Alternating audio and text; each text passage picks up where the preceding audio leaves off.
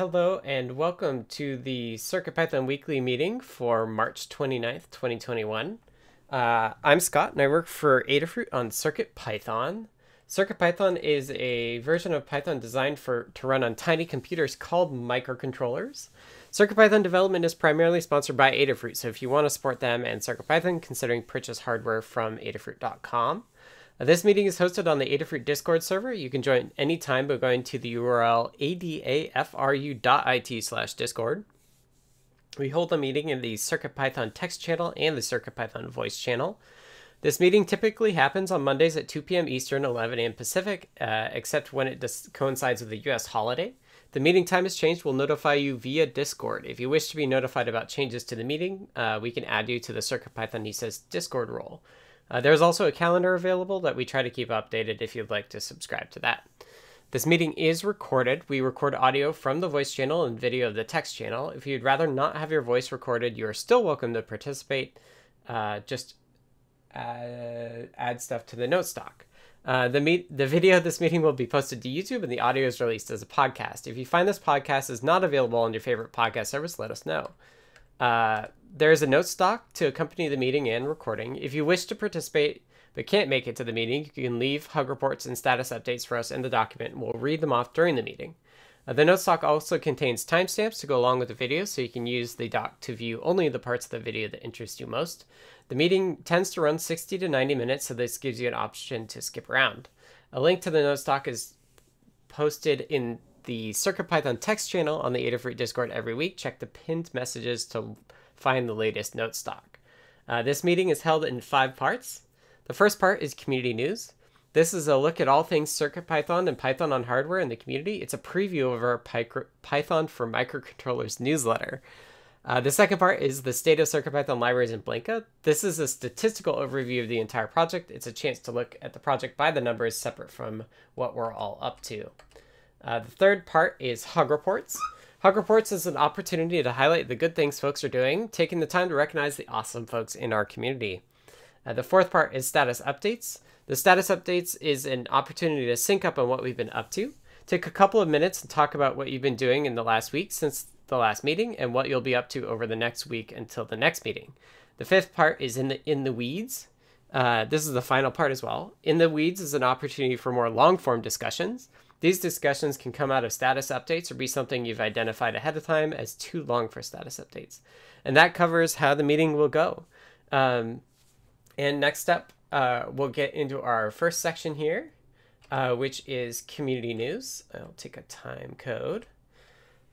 So first up, and the community news is a big one for the broader open source community. Linux turns 30. Tux turns 30. It's Tux turns 30. Join the Linux Foundation as they celebrate 30 years of Linux with social media contests, event celebrations, and more. There's a link there to the Linux Foundation and Twitter. Next up, the Python Software Foundation membership drive is happening now. From the Python Software Foundation, as we celebrate the PSF's 20th and the Python's 30th anniversaries, we want to welcome everyone to become a PSF member. It's important to us to have a membership that reflects our community. Everyone who uses and supports Python is invited to join us, end quote. There are multiple membership levels available. The membership drive ends March 21st, 2021. And there's a link there to python.org. And even though it's over, it's never too late to join the PSF. It's still a good organization that's around. And then a few projects from the newsletter. First is a Larson scanner in CircuitPython using PWM on the blue LEDs of the Citroen Maker Pi Pico with a serial connected Adafruit Feather NRF52840 Express daughter board providing the PWM audio. There's a link. Thank you, Foamy for posting the links. Next project up is experience the joy of receiving your first radio signal with the Scout Makes Bluetooth FM radio kit available on Tindy. And let's see, second to last, we have a colored device that stores all your two-factor authentication that types them in for you via Hackaday and Reddit. And last up is the let's see, emulate, read, write, and communicate between NFC devices with the Electronic Cats's Hunter Cat NFC board, which has a super cute cat on the front as well. And that's it for the newsletter, or for community news. A reminder, the CircuitPython Weekly Newsletter is a CircuitPython community-run newsletter emailed every Tuesday. The complete archives are available at adafruitdaily.com/category/CircuitPython. It highlights the latest Python and hardware-related news from around the web, including CircuitPython, Python, and MicroPython developments. To contribute your own news or project, edit next week's draft on GitHub at github.com/adafruit/CircuitPython-weekly-newsletter. There's a drafts folder there that you click and you'll see there should be, there's one or two and they're dated, you'll see it. And you can also do that from GitHub itself using the little pencil icon at the top right to make changes.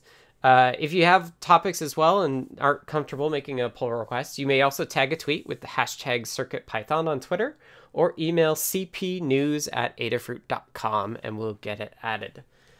So thank you in advance to everybody who's contributing to that. Next up, we have another section called State of CircuitPython Libraries in Blinka. This is where we take an objective statistics view of the parts of the project and as a way to have some concrete numbers about how the project's going. So let's get into the numbers. Overall, we had 45 pull requests merged, which seems like a lot, but is actually quite common for us now, which is awesome. We had 18 different authors, and let's pick out a couple names that I think are new. Lucas1337, eHippie, Lubarb, and LC Congdon are all names that I don't recognize, although they may have come up before. So thank you to all our 18 authors. Next up, I'd like to thank 12 reviewers. Thank you to all those reviewers for supporting the authors and getting their changes merged in. As always, we're trying to always level up people to reviewer level so that we can have more authors. So if you're interested in doing more reviews, we have kind of a CircuitPython librarians team that does reviews across all the libraries, and then we also are able to add people to the core repo as outside contributors if they want to review core stuff. So if you're interested in that, let us know. We'd love to level you up. Issues-wise, overall, we had 22 closed issues by 12 people and 16 opens by 14 people.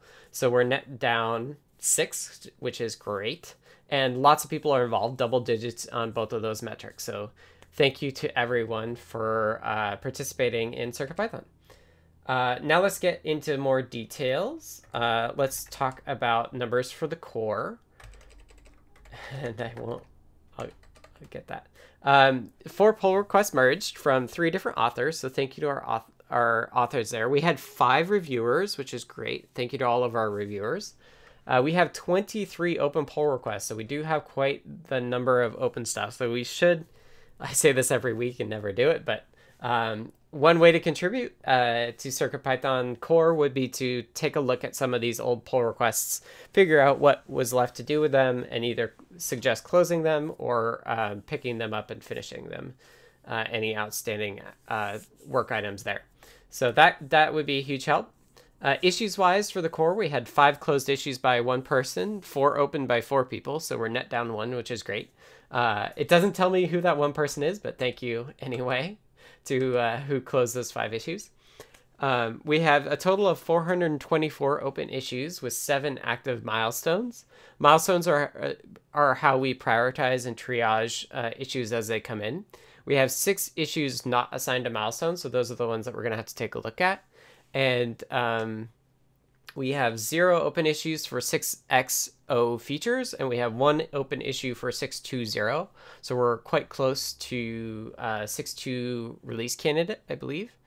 And then we have 42 open issues under the 6xx bug fixes, which is a place we're going to have to take a look at and figure out which one of those we actually want to do. So yeah, overall, we're quite close to 6.2 RC, and then depending on when we land the changes that will trigger 7, we'll either do a 6.3 or we'll do a 7. Probably 7, given that we want to update Microlab and change the APIs there. So, but even though we'll call it 7, we don't really want to like cause things to take a long time. So we the pace that we've had in terms of stable releases is quite good. So we want to keep that up, even if we switch from 6 to 7. Okay, and with that, I'll kick it over to Kattni for an update on the libraries. Thanks, Scott. Mm-hmm. So this applies to all of the Adafruit CircuitPython libraries, which is everything that begins with Adafruit _CircuitPython_ and a few extras, including the community bundle. We had 40 pull requests merged across all of those repos, including with 18 authors, and that includes, I think, all the names you listed off from earlier, and 11 reviewers. So thank you to everybody involved with that. That leaves us with, I want to say, 63 open pull requests.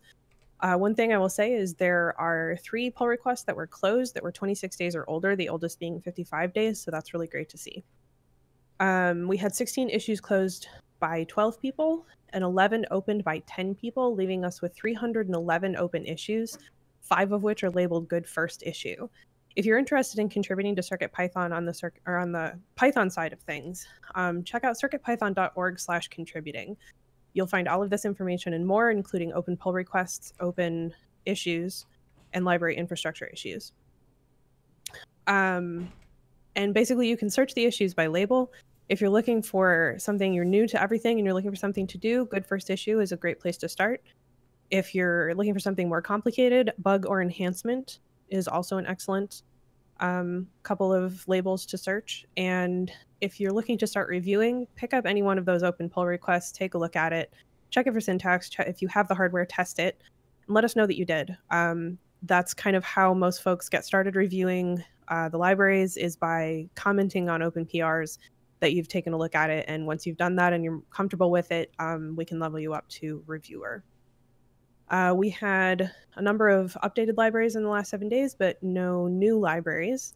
Overall, I'm glad to see some older PRs being looked into and merged. If you're waiting on us for a PR that you have in, please feel free to ping us and let us know.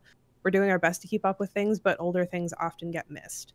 It's great to see all the continued contributions, especially to the community bundle. And that's where we are with the libraries. Awesome. Thank you, Kattni. All right, next up, we're going to hear from Melissa about Blinka. Hello, let's see, I lost my place here. It happens when I paste all that stuff in there. Yeah. Okay. So Blinka is our CircuitPython compatibility layer for Raspberry Pi and other single board computers. And this week we had 1 pull request merged by 1 author, that's Dan, and 1 reviewer, that's you, Scott. There are 6 open pull requests amongst all the Blinka repos, and there was 1 closed issue by 1 person and 1 opened issue by 1 person, leaving a net of 54 open issues. You can check those out at github.com/adafruit/Blinka/issues. There were 275 PyPI downloads in the last week, and we are currently supporting 70 boards. And that's it. Awesome. Thank you, Melissa. All right. Next up is Hug Reports. Hug Reports is a chance for us to take some time and say thank you to folks for doing awesome things within our community. This is done as a round robin, so I will start and then go through the list as sorted in the voice channel. I will be mixing in folks that are either text only or not able to make the meeting, so I will read off those as we get to them. And so Hug Reports, chance to say thank you. I think that's it. So let me take a time code for myself and I'll get started. First up, Hug Report to Neradoc for sorting the language names on circuitpython.org. Thought that was awesome. Thanks to Jose David for helping folks on the RP2040 Discord server with CircuitPython. And then last up, thank you to Rob Fenwich for giving me a tip about right-clicking in the download list in Firefox to get the original URL, which is something I was struggling with on my stream on Friday. So thank you to those folks. And let me circle around. So from Anecdata, we have a hug report for Brent Rue and Hierophect for reviews.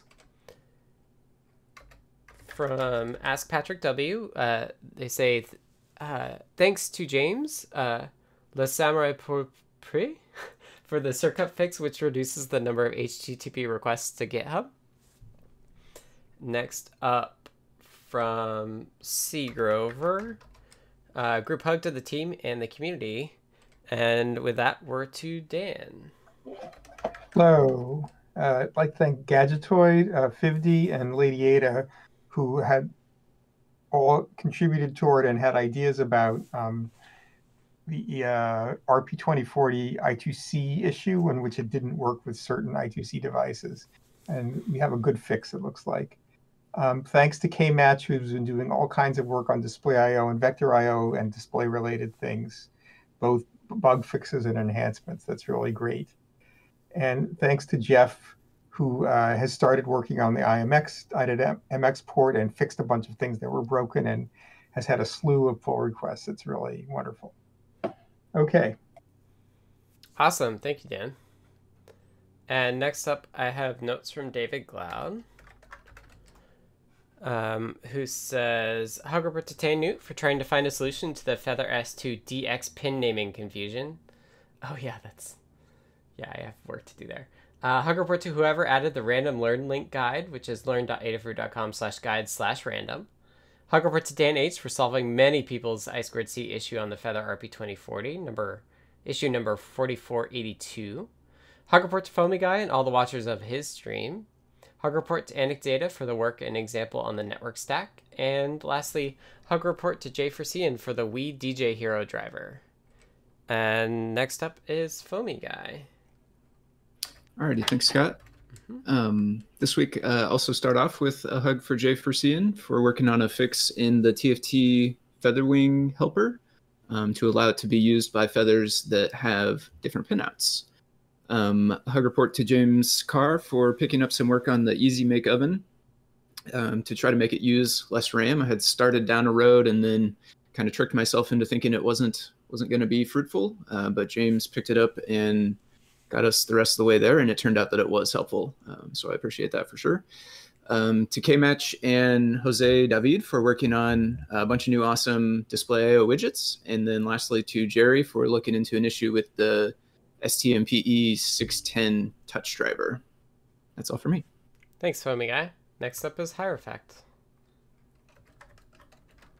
This week,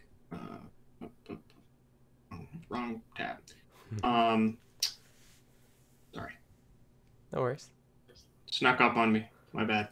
This week, thanks to Dan for help and discussions about Deep Sleep, the Deep Sleep API last week. Thanks to Tio Mitch and June Tusak for sticking with their PRs that have been in the review process and putting in the required changes for those. Thanks to Anecdata for fixing UDP server last week. And thanks to Jeff for his continued fixes on the IMX platform, some of which were issues that I'd had in there for quite a long time, and I'm glad to see those finished. And that's it for me. Awesome. Thank you. Okay, next up, I have notes from Hugo, who says, group hug. Also, hug report to JP and Foamy Guy for the work put into the Touch Deck project and guide. And a preemptive hug to Kattni, who will be publishing her first solo CircuitPython newsletter tomorrow. No doubt she'll rock it. And next up, I have notes from Jepler, who wasn't able to make the meeting, says, group hug. Also hug to David Glaude and V923Z. Not sure I thanked you for spurring on the work with bitmaps a few weeks ago. And a hug report to Hierophect and Arturo and others for setting the groundwork for the IMX RT series MCUs. With that, we'll go to Jerry. There's the button. Just a group hug from me this week. Awesome. Thank you, Jerry. No.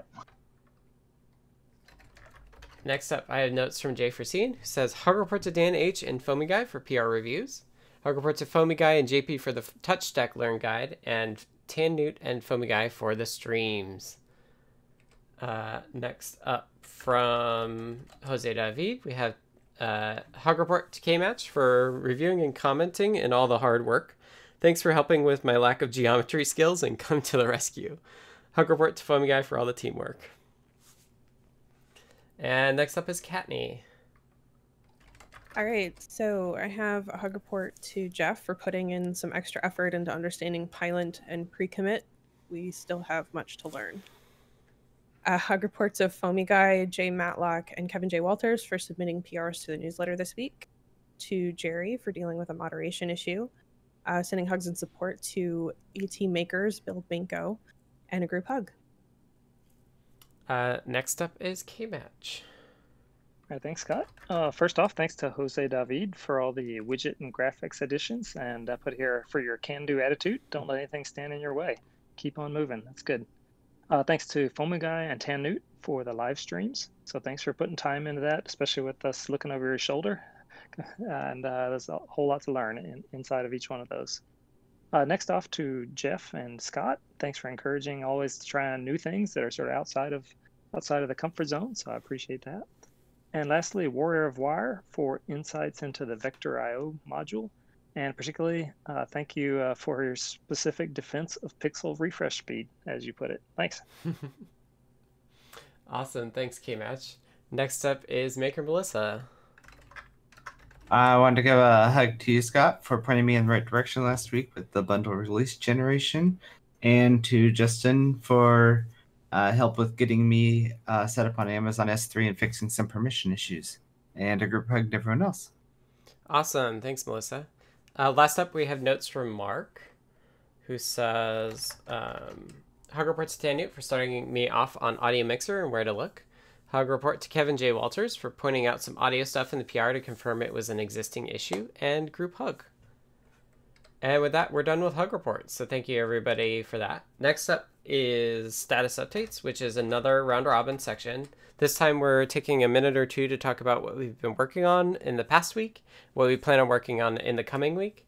It's a great way for us to stay in sync about who's doing what and collaborate across projects and give tips and tricks. So that's where we're at. Let me start off after I scroll to my own notes.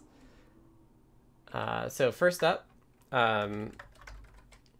I switched the RP2040 and the generic external flash to NVM TOML, which is a separate TOML format file database for defining flash settings.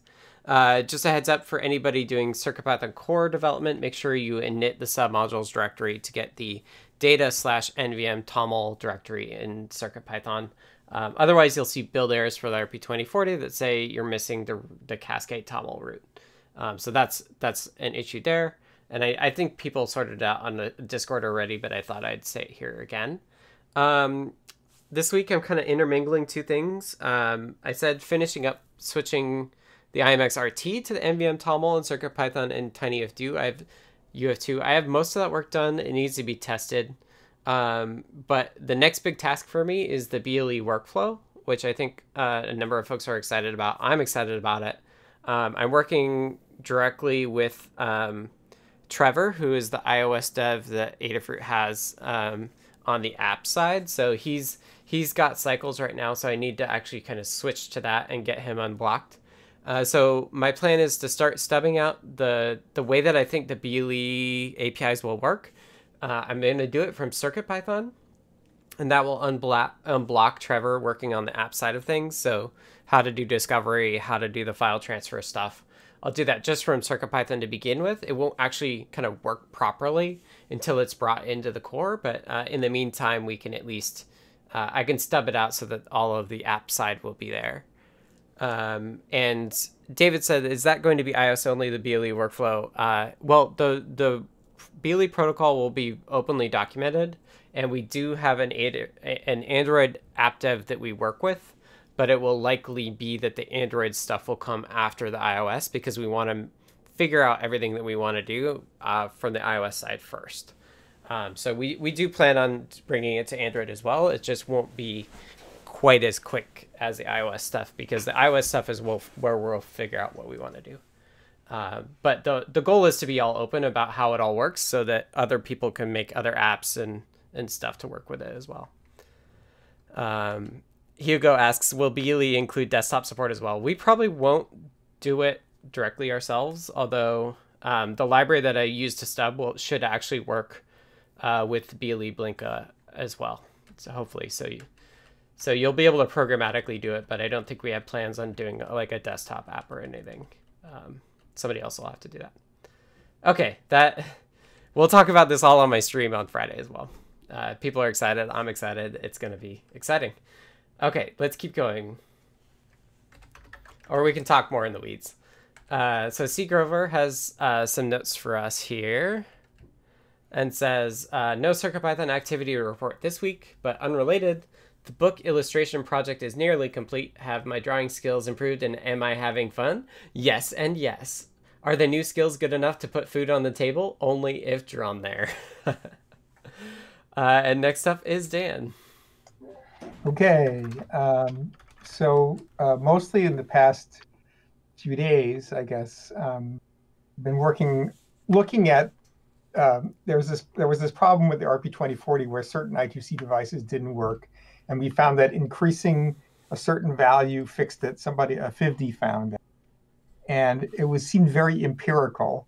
And the question is was there some better way to do it? And then I think FIVD or somebody else also suggested, like, well, if we just look at this more carefully, there's a 300 nanosecond delay that's specified by the I2C specification, which wasn't really there. And this count was moving toward that, but it wasn't nearly big enough to actually satisfy the 300 nanosecond delay. So I've now submitted a PR, which has been accepted to our version of the Pico SDK, our fork, that calculates the value and makes sure it's 300 nanoseconds. So that's done, and it works with all the devices that I could find. And it means this value, which was default 1, and then we tried 2, and then we tried 5, it's actually now 38, which is fine. Okay, it's where it's supposed to be. The other values are really marginal, like they really just work. And that's because it's based on the core clock speed, right? Yeah, it's based on the core clock speed. So, and the peripheral has a default value of 1, but that default is not a useful default. Right. I think the original thought was that it was useful. It wasn't. Because it depends completely on the clock speed. Right. And each tick is at 8 nanoseconds, and we're looking for 300, so we need a much larger value. Right. After that fix is incorporated, it looks like maybe with just a couple more like translation PRs and stuff, we should be able to make a 620 release candidate. So I'll be doing that in the next day or two, probably. I have to see exactly what's outstanding and whether there's anything else we really should consider getting in. And assuming that goes through, we'll have a release candidate 0. We'll see more people will try it, hopefully, and then we'll have a stable after that cooks for a while, like maybe at the beginning of next week, like that, which will be great. It'll include a whole bunch of great changes. After that, as Scott mentioned, we'll probably try to move on to a 7.0, initial work on 7.0, so that we can make a bunch of incompatible API changes that have been waiting in the wing.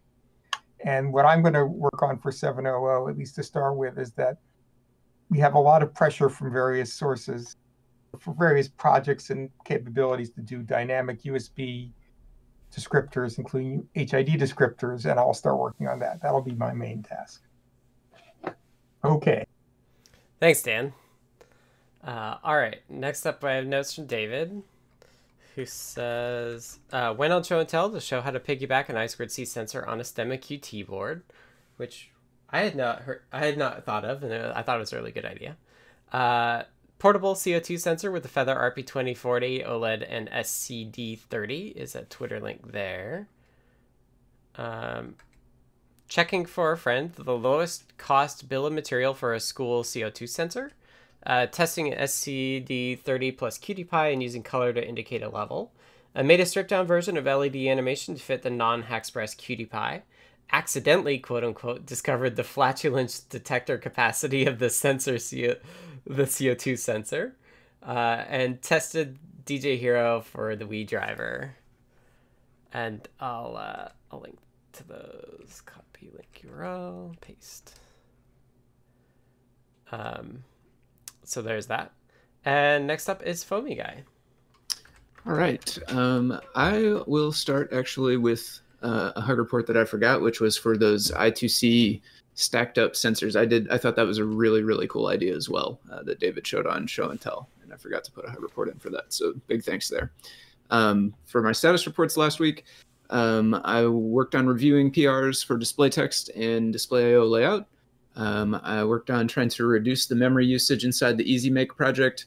And I ended up streaming on Friday night, Scott, when you were gone, just because there were folks around and we wanted to hang out still. Awesome. So that's what I worked on there. And then I also, on Saturday, worked on, dove back into the tiled game map stuff. So I worked on movement, player movement, and collision checking. And then later in the day on Sunday, actually, I worked on the camera view to show a subset of the map. So making good progress there. For this week, I'll be doing another pass through Display.io library PRs. That's pretty much a weekly thing. I know there's a few out there like Progress Bar and some ones in Display.io layout that have new changes to look at. So I'll be checking those out. And then I will be working on the custom font guide this week. There's a learn guide for custom fonts, and it talks a lot about how to customize fonts and the kinds of things that you would want to customize a font for, but it doesn't show necessarily the most basic example of just how to do it. So I'm going to work on a page for that, and also some more interesting things like maybe the font awesome stuff that Jeff was playing with at one point. And then the last thing I have is I'm going to keep working on the tiled game stuff. And the thing I want to do next is really try to make a more complex, quote unquote, real game that has some more mechanics instead of just a super basic movement thing like I have now, to see where my gaps are at and what else I need to implement still. So that's what I'll be up to. Thanks. Yeah, and if you haven't looked at the Celeste Pico 8 version, they have some of that where it's like certain blocks are like ice or sticky, that sort of thing. So you said Celeste? Yeah. I can link you to it. I actually converted it to Python. Yeah, that'd be awesome. Well. I don't think I have seen that. I think it's just celeste.py. Yeah. tannewt/celeste.py is awesome where that is. And it's got links back to the original source too. Cool. Thank you. Mm-hmm. Yeah. Thank you for working on all that. I'm super excited to see you do all this work, because I want to do my Game Boy card at some point, and hopefully all that stuff will pour it over. Okay. Next up is Higher Effect. Alrighty. I just noticed that Google has an anonymous axolotl character now, and it's adorable. So if you haven't seen that, check it out. Anyway, this past week I wrapped up the STM32 low power module, with the exception of one remaining bug about returning the correct alarm, but it's otherwise all finished and tested on the Pi board and the Feather F405. Fixed a redundancy in the Deep Sleep Manager in main that was kind of calling the alarm system constantly in a confusing way. This didn't have a lot of impact if you weren't actively trying to debug problems, but it made things, it made program flow really weird if it was. So thanks again for Dan helping to confirm and track that down. I reviewed new changes to the Power API coming in from Jun Tasak, who's working on the NRF port for low power. And I put in a PR to try and synchronize the work between those two PRs, the NRF and the STM32 low power, that can go in either before or after either of those PRs goes in, but just trying to get the API to be the same going forward. This week, I'm going to get started on the Raspberry Pi 2040 low power system. It's going to be my first time working with the RP2040, so I'll be reading through the documentation and just checking out what kind of tools. I've done that a little bit already. I know that it's got some flexibility in terms of how you approach clocking down for light sleep. And then pin down this remaining issue with the wake up alarm and get that PR in for final review. And that is it for me. Awesome. Thanks, Higher Effect. And next up we have Hugo. All right, I should be hearable now, right? Yep, I can hear you. Excellent. So yeah, last week I wasn't here. So last 2 weeks I wrapped up, excuse me, the progress, vertical and horizontal progress bars and the refactor to make Pylint happy with the code. And I looked into an issue that was on the Magtag library regarding a crash loop with a bitmap file, and I wasn't able to reproduce. So I'm going to look into it a bit more, but I think it might be something that has since been resolved. As for this week, I'm going to be looking at other issues that are in the backlog that I can get to, and assuming that FedEx can actually deliver, set up my new PC so that I can be a little more productive. Awesome, that's exciting. Thanks, Hugo.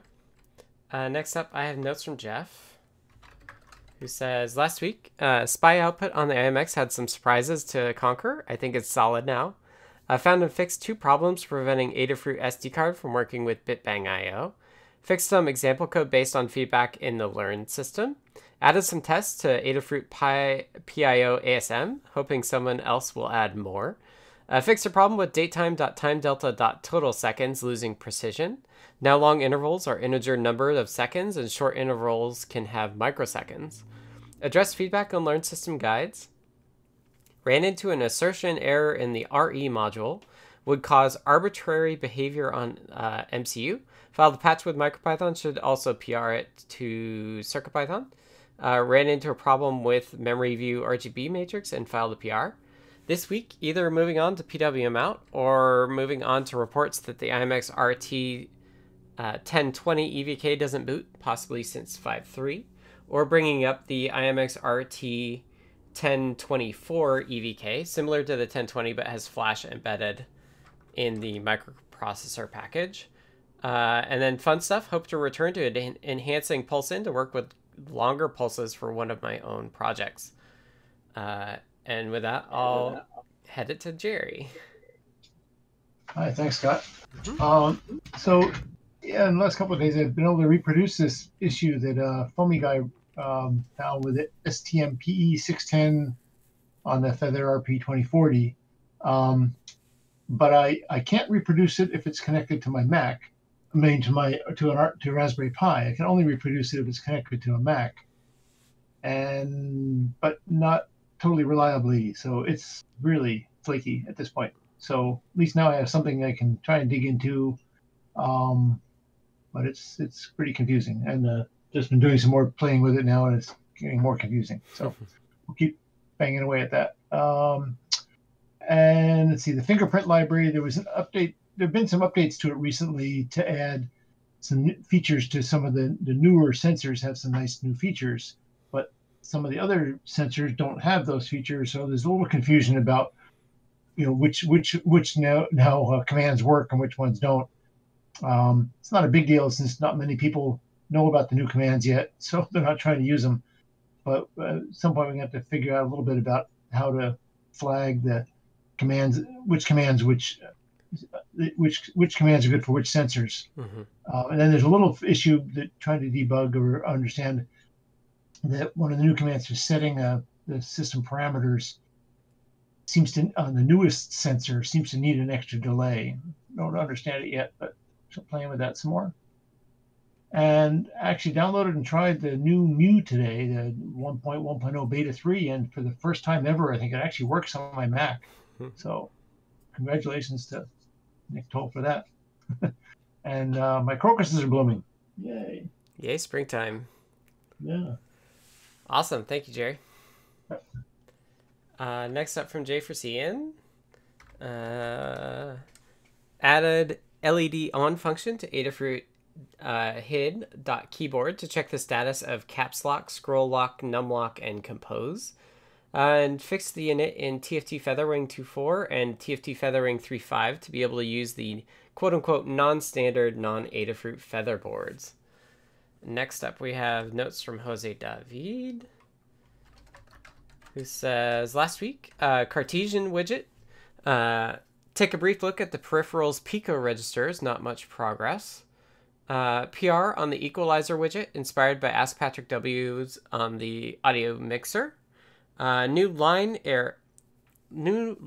arrow function using Vector IO. You can now use it to point things in your screen using CircuitPython added the community bundle. New candlestick class, graphical representation of stock market price movement using CircuitPython also added to the community bundle. This week, styles library and getting this in the widgets library, and also a slider widget. And next up is Kattni. Hello. So last week was the first time publishing the newsletter on my own. I still had a lot of help with content that went out as expected, which was good. Went through all the other newsletter bits that happen once it's published. Went through a ton of guide feedback.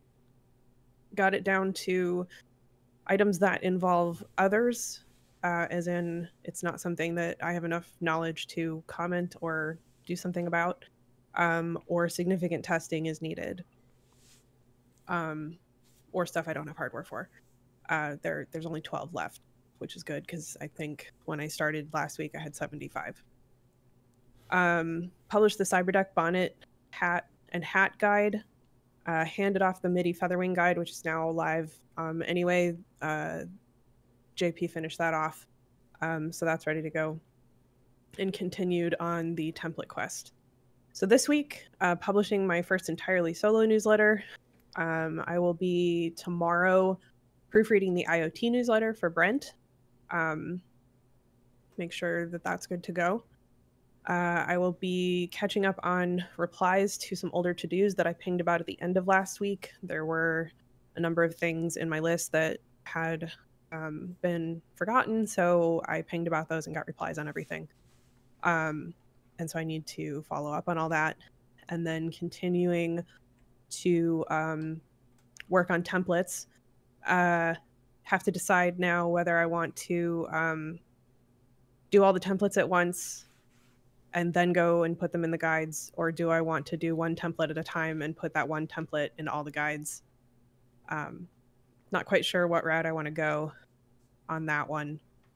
But once I make a decision, then I have a plan. Anyway, the basic Blink template is done. The next one that's almost done is NeoPixel Blink, which is for boards that don't have a little red LED. And then the one after, it's basically the CircuitPython Essentials Guide. However, we didn't have Blink in there because Blink was part of the CircuitPython Welcome to CircuitPython guide, but everybody needs Blink, and we didn't have a real clear way of explaining it for every single board. It was sort of generalized, and we got a lot of feedback about, hey, my board doesn't have this, my board doesn't have that, doesn't quite work. And so we're doing this to avoid that, to create a much smoother experience for folks who pick up a board, go to the board guide, and then it will be a tailored list of things that looks like every single one was written individually, but the point is it's a template that makes putting it on all the guides a lot easier. That's where I'm at. Awesome. Thank you, Kattni. All right, next up is K-Match.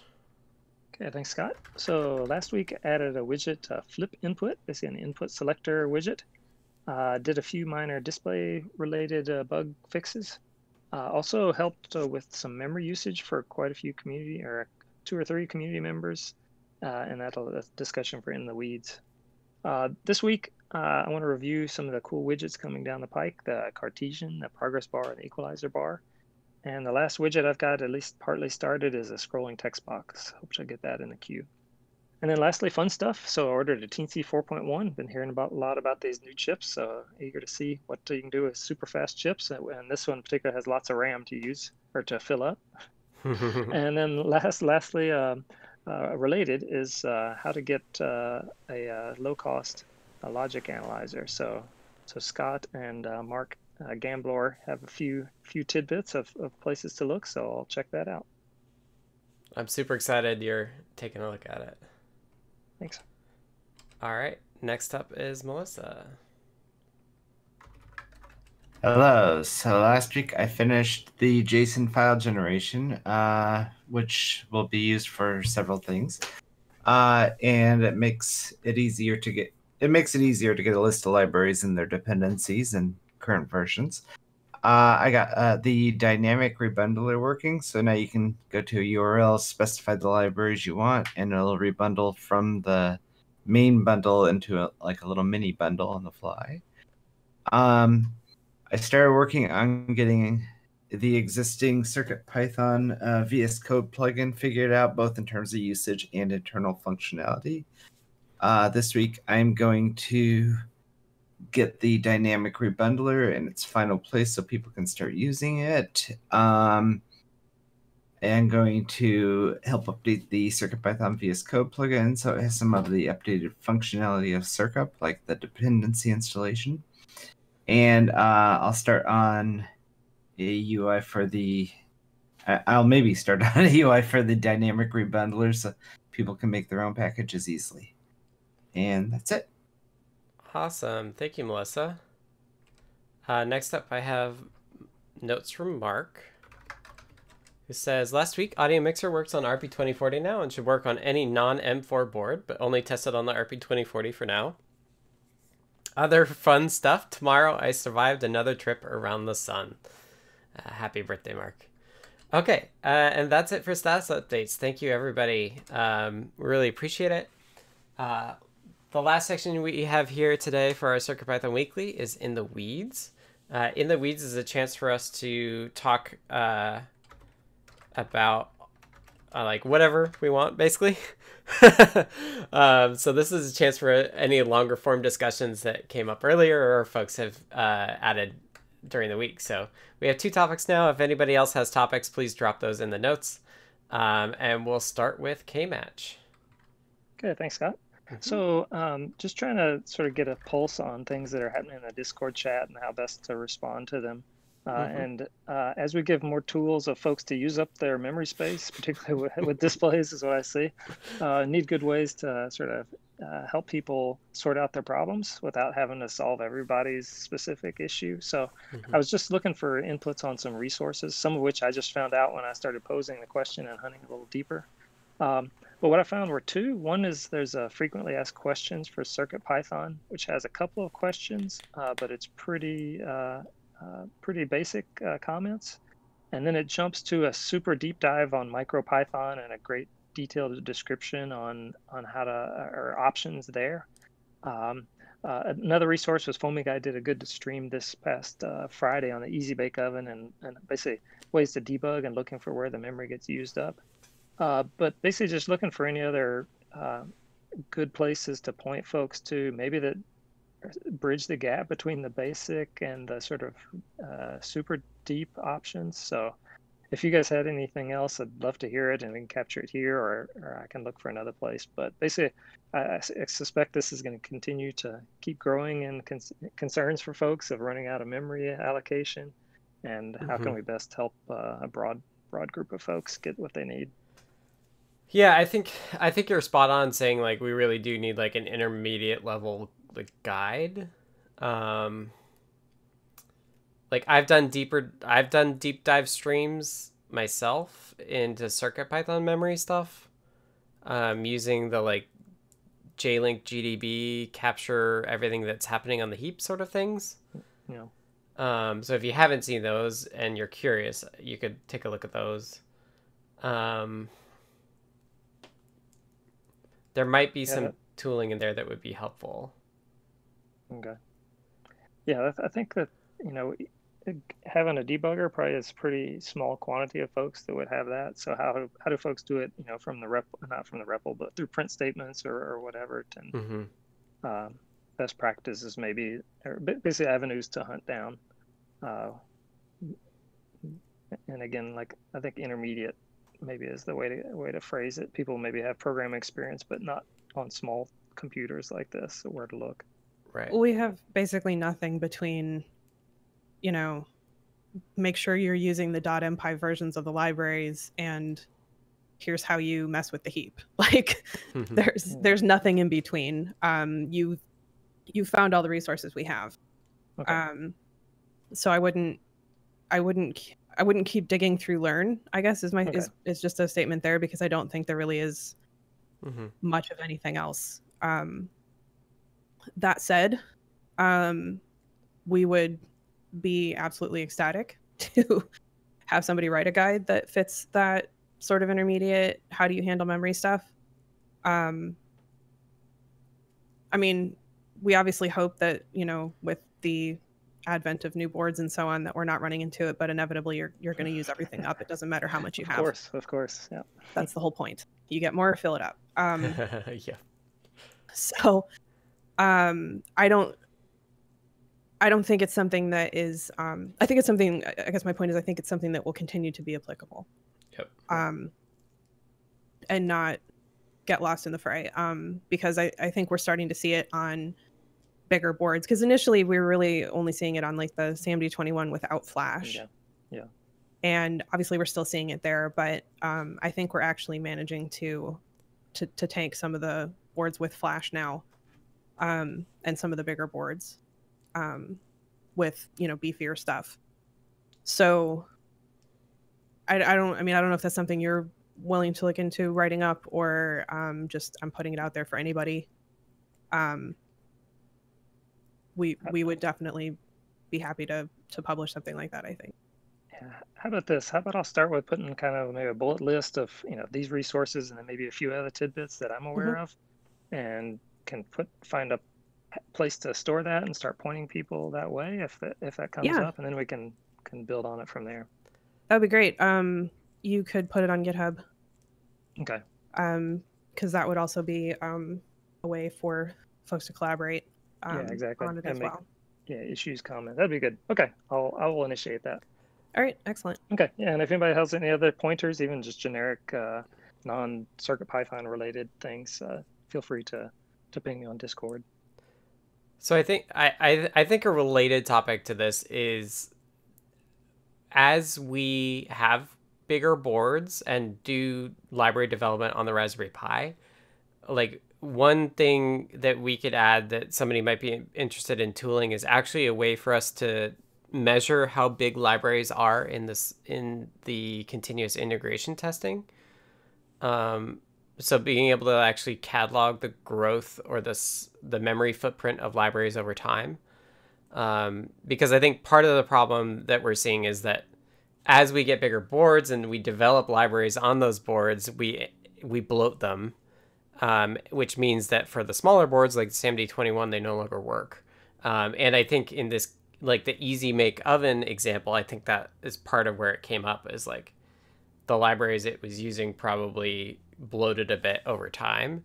So I think another tooling piece that would be good would be a way to just measure the size of libraries themselves.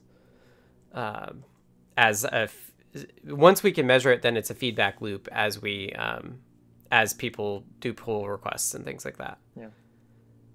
So I think that's another tool in our toolbox that we could do for memory. And I think like Anecdata has a related question I think we should just address now. Oh yeah. Yep. Anecdata asks in the doc, is a defragmenter function accessible to CircuitPython a possibility? So CircuitPython has GC collect, but it does not do any sort of moving of memory. GC collect simply looks through all of the heap and removes the objects and frees the objects that are freeable. But because of the way that the memory allocations are managed, we don't actually know for sure what values in memory are pointers into that memory. And so we can't actually change those numbers. So we can't actually do any sort of moving. There's an asterisk there, but like generally we can't move memory. The asterisk is that CircuitPython, not MicroPython, but CircuitPython will do long living, which means that for all of the memory structures related to imports, they get moved to the top end of the heap. And the reason to do that is that it's assumed that those objects live for a long time, and therefore densely packing them means that that area of the heap will be densely packed for the rest of the VM's lifetime. That's not always true, and there's failure, and there's like things that Like you can still allocate in holes there if it comes to it. But I think one common misconception is GC collect is now automatically run after import. And then also the misconception with GC collect is that you want to do it after you allocate something big. But I think the better advice is to actually do it before you allocate something big, because there's like bounds that the heap looks for free memory in, and those bounds get smaller and smaller as you allocate more and more things. And what GC collect does is kind of resets those bounds on the outside.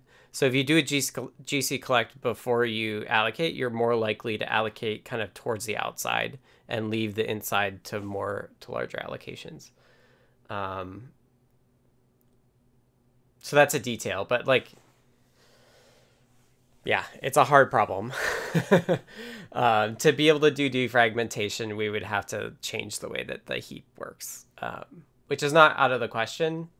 But the reality is that hardware-wise, we live in this world of Moore's Law still, which means that like every year or two we get a lot more memory, which means that memory use is not always the top priority for us to really optimize. So yeah, that is my brain dump on all of that. Any other comments around memory? K-Match, I think you're right. It's definitely something that it would be good to address. Yeah, and I think it's when somebody's formulating their program, right, they can do some high-level things to try and resolve it. Of course, not solve everything. Right. So that's really what I'm after here. How can you do it at that, when you're coding your Python side? So. Right. Yeah, and I think you and Foamy Guy and like all the graphics folks are really like pushing those boundaries. So I think you're gonna have a better idea than I am actually. Okay. Well, thanks for the input. And again, if anybody has others, feel free. I see David Glauda has a few things in there too. So okay, I appreciate that.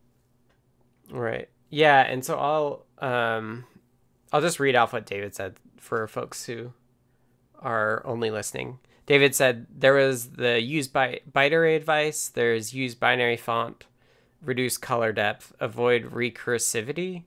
That's probably related to PyStack exhaust errors, which is related but different. And then use a generator rather than build a big list. Yeah, I think some of it could probably be served by just like being more explicit about what things and how much memory they take. Like a list has 4 byte entries, but a byte array has 1 byte entries, for example. That sort of thing. And then Jose David has some comments here that I'll just take a time code since we're kind of through this. So Jose David added, related with K-Match, do we need with functions and patterns are more memory and time consuming in CircuitPython to avoid using them in libraries? And is this architecture dependent? For example, the ESP32S2 bus. Yeah, I think there are certainly functions and patterns that take more memory. I think generally they're not architecture dependent. The caveat with that is that for networking stuff like ESP32S2 stuff, there's just a lot of memory use kind of to begin with. And Bluetooth has this a bit as well, where like when you start these networking stacks up, they tend to do a lot of allocations into the hood. So even if you started and you were like, oh, I've got lots and lots of memory, but then you like start up something big and it just takes a lot of memory. So yeah, I think there are general patterns that we could document to be more memory efficient, and having a place to do that would be good. But I think also in general, like it would be good to have it tooled so that we can really measure it well and upfront, because that will catch all things that use a lot of memory or a lot more memory than we expected, not just the ones that we're kind of aware of. So yeah, I think that's for the library side. I think really like if somebody wanted to take a look at like run CircuitPython in QEMU and do an import of the file and do like the GC collect sort of thing. And then potentially, like, once you have that, you could dump all of the heap memory, and then you could actually do like the charting that I did when I was doing heap stuff, where you can actually see, like, here's the root object, here's how big it is, and here's how all the things that it points to and how big all those things are as well. So I think there's some tooling stuff that could help alleviate this as well. Okay, anything else? I don't think so. All right, and with that, I will wrap up. Thank you, everyone. Let me just scroll down and make sure I don't forget anything in the wrap up. So this has been the CircuitPython Weekly for March 29th, 2021. Thank you, everyone who's taken their time to participate. We really appreciate it.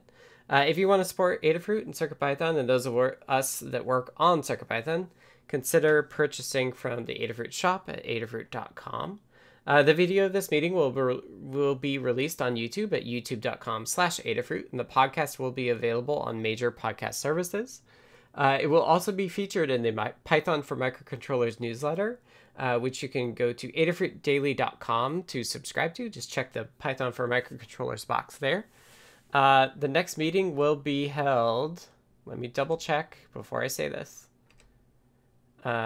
next Monday, April 5th, at the normal time, which is 2 p.m. Eastern, 11 a.m. Pacific. The meeting is held on the Adafruit Discord server, which you can join by going to the URL adafru.it/discord. To be notified about the meeting and any changes to the time or day, you can ask to be added to the @CircuitPythonistas role on Discord. And with that, we hope to see you all next week. Have a great week, everyone. Thank you for joining. Thanks, everyone.